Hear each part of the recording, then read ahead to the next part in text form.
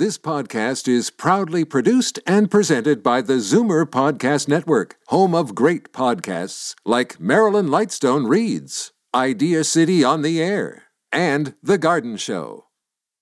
You're listening to an exclusive podcast of Fight Back on Zoomer Radio, heard weekdays from noon to 1.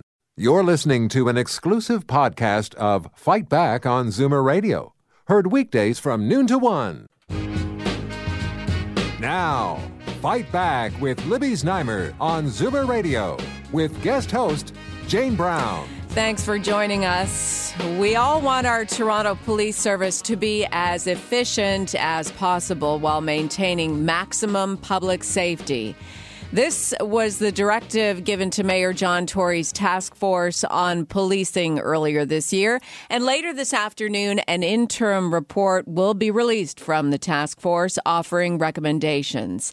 There's word ahead of time that $100 million in cuts will be proposed to reduce the $1 billion Toronto police budget. You've heard the reports, maybe on my newscast this morning, or you've read in the paper as well. And we want to know your initial reaction to what's being proposed. 416-360-0740 or 1-866-740-4740. Now, as a former police officer, City Councillor John Burnside knows firsthand how to improve policing. So we've got him on the line for his reaction. Councillor Burnside, how familiar are you with the recommendations? I mean, most of them have been leaked in the newspaper. Yeah, I have seen parts of the report. As most of the report seems to be higher level, talk a lot about where they want to go, changing culture and getting costs under control. The devil will be in the details, of course. I think whether you're in agreement or not, everyone would agree that the Toronto Police Service needs to be reformed since we're working from the model of 1957. Would you say that's the case? Absolutely. Very little seems to have changed. Now, Mayor Tory calls it one of the most significant documents on policing in Toronto in the past 25 years, and he seems very pro on the recommendations. It will make for a safer city. It's just that police services will be deployed more efficiently. That sounds great on the surface. Is that really what you think is going to be proposed? Oh, absolutely. I mean, the Toronto Police Service has been going down the road, albeit at a very slow pace. And this report seems to say, hey, we're in the 21st century. Here's how we're going to get there, and we're going to get there quickly. So I'm pretty enthused. From the council perspective, it's always about cutting the budget, but this report also talks, as I just said, about a philosophical change and a cultural change and a more effective way of policing and building communities. Let's speak to that. And you are a former police officer. How do you see the evolution of policing going forward? Well, really, just as the report states, it's really about building those community relationships. The trust in the police, or the confidence in the police, certainly has unfortunately decreased over the last couple decades. So I think this is really about reversing that and building that trust back up. And it's working within the communities. The community understanding and knowing who the officers are, recognizing their faces, knowing their names, and then the police working with all the various community agencies to really strengthen neighborhoods, and being more of a partner as opposed to just a reactive agency. Is there not some of that already going on in some communities in Toronto? Oh, absolutely. I used to work in 54 Division, and they're part of my ward right now. They do some wonderful work, building relationships with communities. There are a couple officers designated in their high-risk area of Flemington Park. But I think this is really saying, hey, they've taken what works and expanding on that. So it's not just little pockets, to your point. It's really service-wide. Right across the city. We're speaking with Councillor John Burnside, former Toronto police officer. We want to hear from you as well. 416-360-0740, 1-866-740-4740. Have you had a lot of interaction with Toronto police? What are your impressions of the service now? How do you think it could become more efficient? Now, John, salaries and benefits make up 89% of the police budget. So there's obviously a concern for public safety if you cut those numbers back, if in fact we're talking about reducing the number of employees. Well, and I mean, on the surface, that would be a concern, but the reality is I don't think it is a concern. What really matters are the number of frontline officers and the strategies that they're using to reduce crime. So, I believe there are about 5,400 officers now. The question is how many are on the front line? Having 1,000 officers working in back offices, not interacting with people, not being out on the street, that really doesn't help anyone. And I think that's the most important point is from what I understand of the report, they're not reducing frontline officers. They're saying, hey, here are some tasks where we don't need high-paced paid police officers to do them, so we can save some money and hopefully redirect some of those savings towards better training and employing new strategies. Right, so that a $90,000 a year police officer, the work that he or she is now doing would be done by somebody who would make $40,000 or $45,000. Right. I mean, it's actually worse than that by the time you include benefits. But for instance, every division has an officer that organizes school crossing guards. We could either save money or redeploy that officer out on the street. Let's talk about some of the specifics that have been leaked ahead of the report's release this afternoon. Some police divisions would close and a 3-year freeze would be placed on hiring and promotions. Your thoughts on that? Yeah, the division closing always seems to be a contentious issue, and I don't think it is. Because what people tend to do is they look at it from a fire department model where firefighters are sitting at the station. How long does it take them to respond? Well, we all know that police don't sit at the station. They're out driving around in the community. People's confidence in their local division has nothing to do with the concrete walls or the location of the station. It has to do with management. It has to do with officers on the street. So where that station is, to me, is largely irrelevant. And then that all flows into the whole technology of the current times of 2016 and transitioning officers to using their smart devices to save money and yet work more efficiently. Well, absolutely. And if you're using a smart device as opposed to a workstation that's in a cruiser, now all of a sudden you can be in the schools and meeting the students, or you can be in the community center, or you can be in the local park. There's a lot more flexibility that way, and I understand they're looking at social media and being able to reach officers through texting, through their phone, through social media. So you're actually building relationships. And I think largely, although not exclusively, but largely that's been missing. There's also word that $72 million worth of land and buildings would be returned to the city. Is that part of the whole thing of merging or getting rid of police divisions, or is that above and beyond that? Yeah, and I did see that part of the report. I'm not familiar with that aspect of it, though. Okay. And disbanding, this is the final item, it seems, the disbanding of the Tavis unit and redeploying officers to other service priorities. Good idea? I think so. I think Tavis had its moment. Originally, it was created to address the incidences of violence, and I think they were fairly effective. But that was their core mission, and I think now it's more about building relationships and preventing these incidents of violence. And quite frankly, if the community lacks confidence, then policing is ineffective.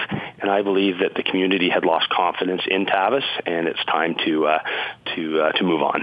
Thank you for your succinct and thoughtful analysis. We appreciate your time. My pleasure. Thanks for having me. That is Councillor John Burnside. He represents the Leaside area of Toronto, Ward 26, also a former Toronto police officer. And he, I thought, was very succinct and comprehensive in his answers in telling us what policing has been like and where it could improve. Now you can have your say. 416-360-0740, 1-866-740-4740. Ed, in Toronto, what do you think about the recommendations of what you've heard and seen so far? Well, I agree with a lot of what he's saying, and it leads back to personal personally meeting the children, the parents, the businessmen in the area. That's been lost over the years. We don't have police officers walking on the beat like we used to, and I think he's trying to indicate that we're going to come back to that a bit more. And that's what we need to start with, because I remember, and then he was silenced by the grader. See, at one time, you had to live in the city of Toronto to be a police officer in the city of Toronto, which makes a lot of sense. You don't want to work for GM and then do all your training at Ford, if you know what I mean. So these officers living in Barrie and driving just to Toronto to do an 8-hour shift, they're not really picking up the feeling of Toronto because they're not in Toronto. Right. They're picking up the feeling of Barrie to start with. And I actually spoke to an officer one day, and I was shocked. He said, I like to live in Barrie because I don't want anybody to know who I am. Now, when I was growing up in Toronto, the police officers used to coach the local baseball team. So what I'm saying, this officer might be coaching a baseball team in Barrie and interacting with the parents and the children in Barrie. So I think they have to change the rule that you have to live in Toronto to be a police officer in Toronto. And McCormick, who is the head of the police union, brought it up several years ago, or let it slip, that he didn't think they were as good because now they're not living in the city. They're not familiar with the elements we have in the city. We have people with mental problems. We have people that are drug addicts. These aren't really dangerous people, but you have to be able to distinguish them, an apple from an orange, if you know what I mean. No, you make a great point. I mean, living in the city of Toronto. If you check your records, you'll see that he slipped up and said that. It was in the papers. But with 45% of the police union members, I guess, policemen, living out of Toronto, to make that comment, no wonder he never made it again. He was probably warned. We thank you for your comments, Ed. And you bring up a good point. It is important to be able to know the city that you are policing. It's unlikely that is going to become part of the set of recommendations that we will hear about today from the mayor's task force. For one thing, that part didn't get leaked to the papers. It seems as though most of the interim report that we're going to hear about this afternoon, we will have read about already. You will have heard about on the radio this morning. But it does bring up the point that if you're going to be working in the community as a Toronto police officer to bridge the police service and the community, you should know, you should be familiar with that neighborhood. Now, in terms of coaching basketball or baseball or whatever, I mean, during your off time, that might be above and beyond the call of duty, so to speak. 416-360-0740, 1-866-740-4740. Where do we go from here with our Toronto Police Service? What have you seen that you like on the streets of Toronto? Do you like that when you're walking down the Danforth or you're on Bloor West Village and you pass an officer who you've become familiar with, that you might chat with in the coffee shop at Starbucks or Tim Hortons, and you have a rapport with them? You feel like you can tell them about things you've seen in your neighborhood. If you're not experiencing that, is that something you'd like to see? Do you want to feel more on a first-name basis with our Toronto police officers? Do you want to see them out more, less behind the desks, as John Burnside was speaking to there? I mean, the training, what Toronto police officers go through, what is expected of them when they are on the front lines is enormous. And to waste that training and talent doing desk work, coordinating, scheduling, that kind of thing is a waste of their abilities. And I think that we're going to see some of that come out in today's report. Franco and Scarborough, what do you think about this? Hello? Hi, go ahead with your comments. Hi, thank you. I'd like to just point out that most cities in the world have distinguished between a highly trained and paid and gun-carrying police force, which deals, I guess, mostly with crime, and a traffic warden body, which deals with traffic. In this city, we seem to be wasting, in my opinion, a lot of money paying these police officers to give out tickets, speeding, this, that, and the other, which sitting around construction poles in the ground, getting paid I don't know how much, and as much as I respect their work, I don't think we need gun-carrying, highly trained police officers to sit at the side of the road directing traffic. I think a lot of people would agree with you on that, and that makes total sense to me. Yeah, that's the point I want to make. And as far as the previous caller is concerned about living in your community, absolutely, I would take that one step further. I believe that the majority of the principals and administrators in our schools do not live in the neighborhood. They don't even live in the city, yet they're supposed to be familiar with the neighborhood. They're supposed to be familiar with the type of students that come to their school, and because they live somewhere else, this is not so, not all the time or not as well as they could be. And how about our politicians, I mean, how many times have we heard of a member of parliament, being parachuted in from Ottawa, and all of a sudden this guy who's brought up and lives God knows where, New Brunswick, all of a sudden he's representing your riding. I don't think that's right. I think there's a groundswell for this by the sounds of our callers so far today, that Toronto police officers should live and work in Toronto. They shouldn't live outside the city and work in the city. Now, mind you, we all know how expensive it is to live in Toronto, and can we expect a Toronto police officer on his salary to raise a family? I would say yes to that. It depends on what his spouse is doing, or if he or she is a single mom or dad. It is expensive to live in Toronto, and we can't really limit somebody's livelihood by saying you can only be a Toronto police officer by living in the city. But it is an interesting topic of discussion that is worth continuing to have here on Zoomer Radio's Fight Back. We'll get back to more of your calls on the evolution of policing in Toronto. 416-360-0740, 1-866-740-4740. You're listening to an exclusive podcast of Fight Back on Zoomer Radio. Heard weekdays from noon to 1.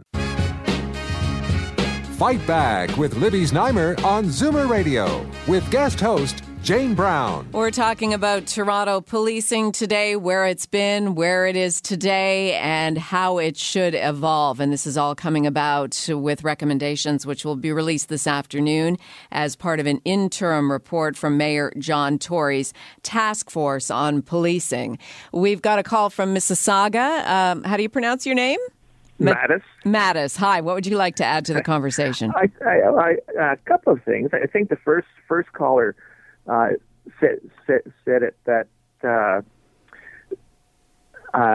like both politicians. Mm-hmm. I think having police officers living in the community or within the community, like you're working in Scarborough, so you can live in Etobicoke. That's a great idea to know your community. But that came from a long time ago when we weren't as mobile with mobiles, and I think until the politicians get to the point where a politician has to live in a community, actually physically live in a community for at least 2 years or 3 years before they're allowed to run in a municipal election in that riding, a provincial position or a federal position. Until that happens, I think having the police officers having to live in their community is going to be a very hard civil liberties sell. Right. I think what you're saying is that there needs to be an equal playing field. You can't enforce some people in the public service to live in the city in which they work while others don't have to abide by that. And it's almost like Kathleen Wynne going back to privatizing hydro. Like she didn't learn from Sir Henry Pellet when the reason that hydro was made public was the obscene prices that people were having to pay and not able to afford it. Right. So the politicians will wiggle it so that still in control. Thank you for your call. There are two sides to this whole thing, but I think what it comes down to is that a Toronto police officer patrolling a certain area or being a frontline officer should be familiar with the neighborhood in which he's working. And some would argue, and I was thinking about this during the commercial break, maybe if you're familiar with the area and you're spending 8-10 hours a day in it, maybe you don't need to live in it at the same time. I mean, there's different ways to become familiar with a neighborhood. John in Brampton, you're on Fight Back. Jane for Libby, go ahead. Yes, hi. I guess I kind of disagree with where the cops live. I don't think that makes a whole lot of difference. But one of the things I'd like to see, and it seems to me just simple logic. We have areas in the city that are in turmoil. It's like Fort Apache, the Bronx, in some of these places. Well, it may be nice and safe for the cops to shoot past these places in their $100,000 equipped cars at 100 kilometers an hour, but that doesn't do the citizens any good. What we should have in these, if there's a problem building, let's have 3 or 4 cops who are there all the time. Get to know the people rather than whine about the lack of cooperation from the citizens. If I lived there and the neighbor on my left was shooting at the neighbor on my right, don't ask me to go volunteer any information that could get me shot from both sides, because that's not happening. We need those cops out of the cars, okay, park them in the parking lot if you want, but we need them right there in the middle, getting to know the good ones, the bad ones, and the whole community. That would work. And John, don't you think, John, as a police officer, I mean, isn't part of the reason you get into policing so that you can actually be out there with the people on the front lines, ensuring public safety? I don't think most cops want to be behind a desk shuffling paper. No, and they shouldn't be behind desks. Well, okay, look, you're going to have people who get old, they're hurt, they're overweight. We certainly got a few of those. And yes, those people, put them behind a desk in the office. But in terms of enforcement, having police officers right there in those problem buildings, in the problem areas, patrolling them, and most of all, getting to know the people. Yeah. The benefits of that would overnight you'd see a change. The other thing is, I'd like to challenge McCormick to do his boys a little bit of good here and maybe get the press involved. Do you know what's involved in arresting someone? Do you have any idea what happens? I was a store manager for years. We arrested shoplifters. In the early days, you stopped them. They gave up. They were terrified of I guess, being exposed to the community. Whatever. They were usually very accommodating. As the years went on, that stopped. Any arrest then became a physical confrontation. No, John, you're absolutely right. They do need to be highly trained, and there's every indication that is the case, and that they should be involved in doing the policing that's required of them, dependent on the neighborhood in which they serve. We will find out this afternoon at 3:00 what those recommendations are exactly, and we will cover the details of that on Zoomer Radio News with Bob Komsic throughout the afternoon, so you will get the latest updates and information on that. You're listening to an exclusive podcast of Fight Back on Zoomer Radio, heard weekdays from noon to 1. You're listening to an exclusive podcast of Fight Back on Zoomer Radio, heard weekdays from noon to 1. You're listening to an exclusive podcast of Fight Back on Zoomer Radio, heard weekdays from noon to 1. You're listening to an exclusive podcast of Fight Back on Zoomer Radio, heard weekdays from noon to 1. This podcast is proudly produced and presented by the Zoomer Podcast Network, home of great podcasts like Marilyn Lightstone Reads, Idea City on the Air, and The Garden Show.